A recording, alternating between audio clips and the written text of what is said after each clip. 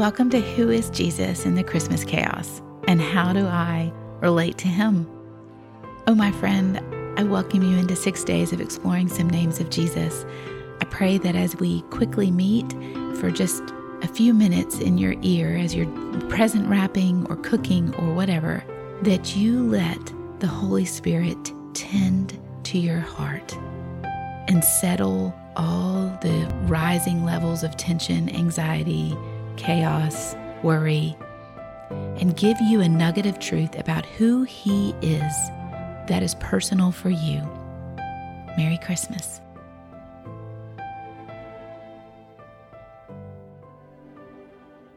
Welcome back to the kitchen table. Merry Christmas Eve. Oh, my friend, I pray that this week you have been able to every day just sit for a few minutes with Jesus and let him tend your soul.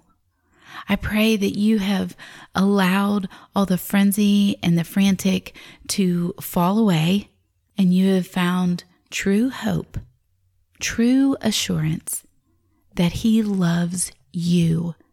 He loves you personally and intimately.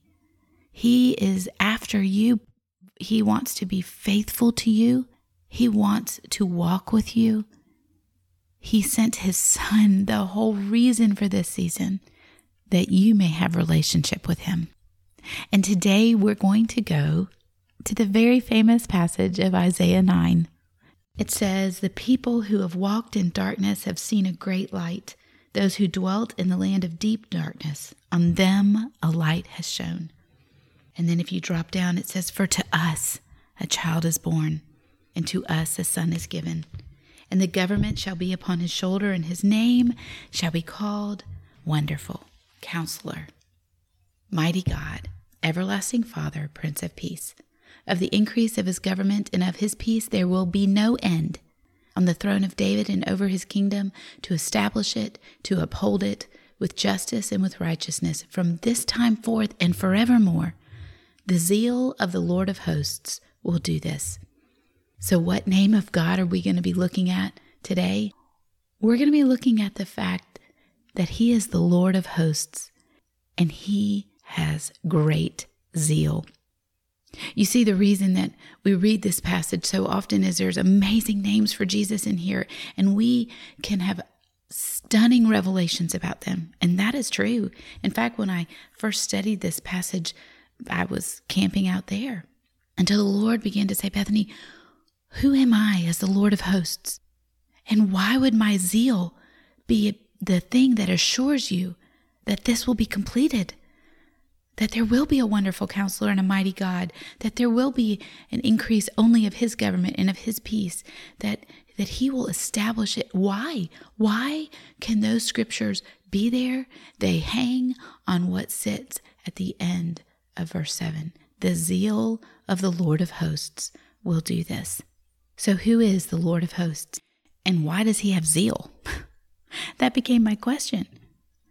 And so I want to tell you a little story first about one of my kids. We have a child who is probably going to grow up and be a professional party planner. She loves it. She will hold parties, competitions. We have baking competitions all the time at our house.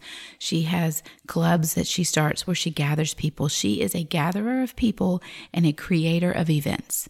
Doesn't matter what the event is, but this last year she was planning a party for us, and she had decided to call it a gala. And we were all falling in line with her gala plans, and we were to come dressed in our finest, and she had hung lights, and she had hung all the stuff, and we had created an entire menu that she had cooked. Now, she's all of 8 that year, and this was last year, and yet she was absolutely fully committed to what we were going to be experiencing, planning a party like nothing she had ever planned before. And we need to understand that the word zeal is all about that. You and I may have kids who are very zealous about something. And so we need to be able to give them that space to work that out, right? And that's what we were doing as a family that weekend over Christmas last year for our little Caroline. But what is zeal? Zeal is a passionate commitment and an intense devotion to a cause. And scripture says, God says, I, the Lord of hosts, I am a mighty warrior in battle. That word, Lord of hosts, is Jehovah Sabaoth. It means mighty warrior, fierce in battle. He is zealous for what he is bringing forth in Isaiah 9. He has an intense devotion to this cause, laser focused, orchestrating in big and little ways how to bring Jesus to us. And we know this, we can be awestruck by how prophecies from 700 years before Jesus are fulfilled down to the very minute details. Why? Because he is zealous in his planning. He is committed to not holding anything back, but absolutely orchestrating to the tiniest detail. He passionately fulfills this commitment to rescue you and me. Do you ever wonder if God is at work? Are you coming into Christmas tomorrow wondering if he really is engaged with you? I want you to know that it is his zeal that anchors his promise to you and me. He pours forth his love coupled with righteousness, grace gripping, holding, and being held by his holiness. Why? For you and me to be set free. We can walk triumphantly because we know he is at work.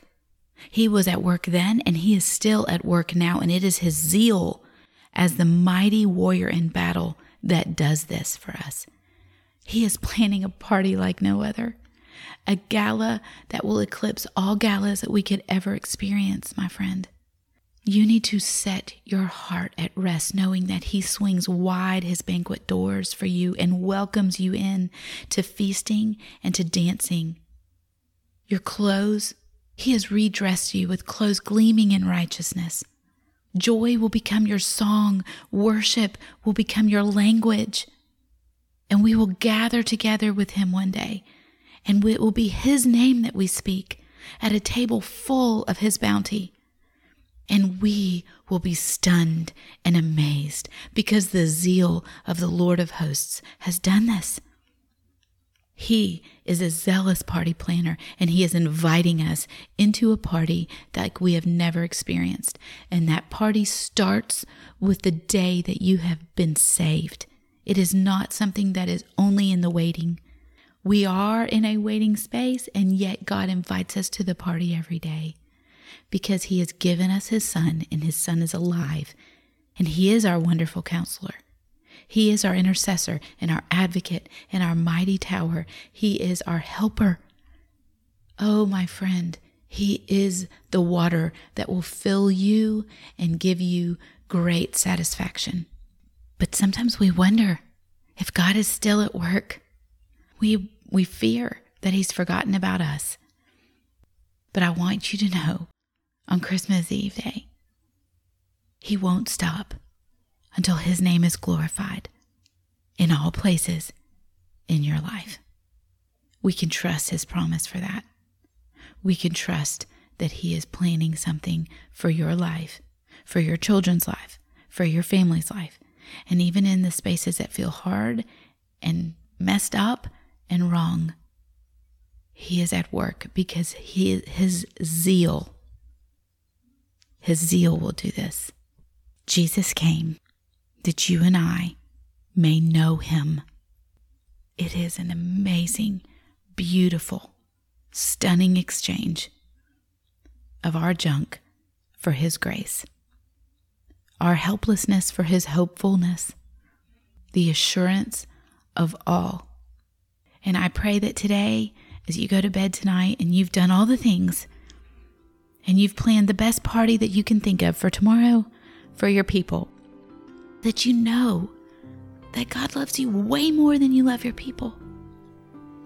And he has a party, and he's inviting you to walk with him in it, both now and for forevermore. Merry Christmas, my friend. Have an amazing day tomorrow. Thanks for joining me today. I pray that your Christmas chaos is slowly settling down as you allow the Holy Spirit to tend your soul, as you know Jesus more, and as you know that you are welcomed by God the Father. As always, I encourage you to subscribe to our show. Put your reviews down there so that others may find it and be encouraged. It is not easy walking in motherhood. So much of it is hard. But may you, this week especially, know that He cares very deeply for you specifically. Merry Christmas, my friend.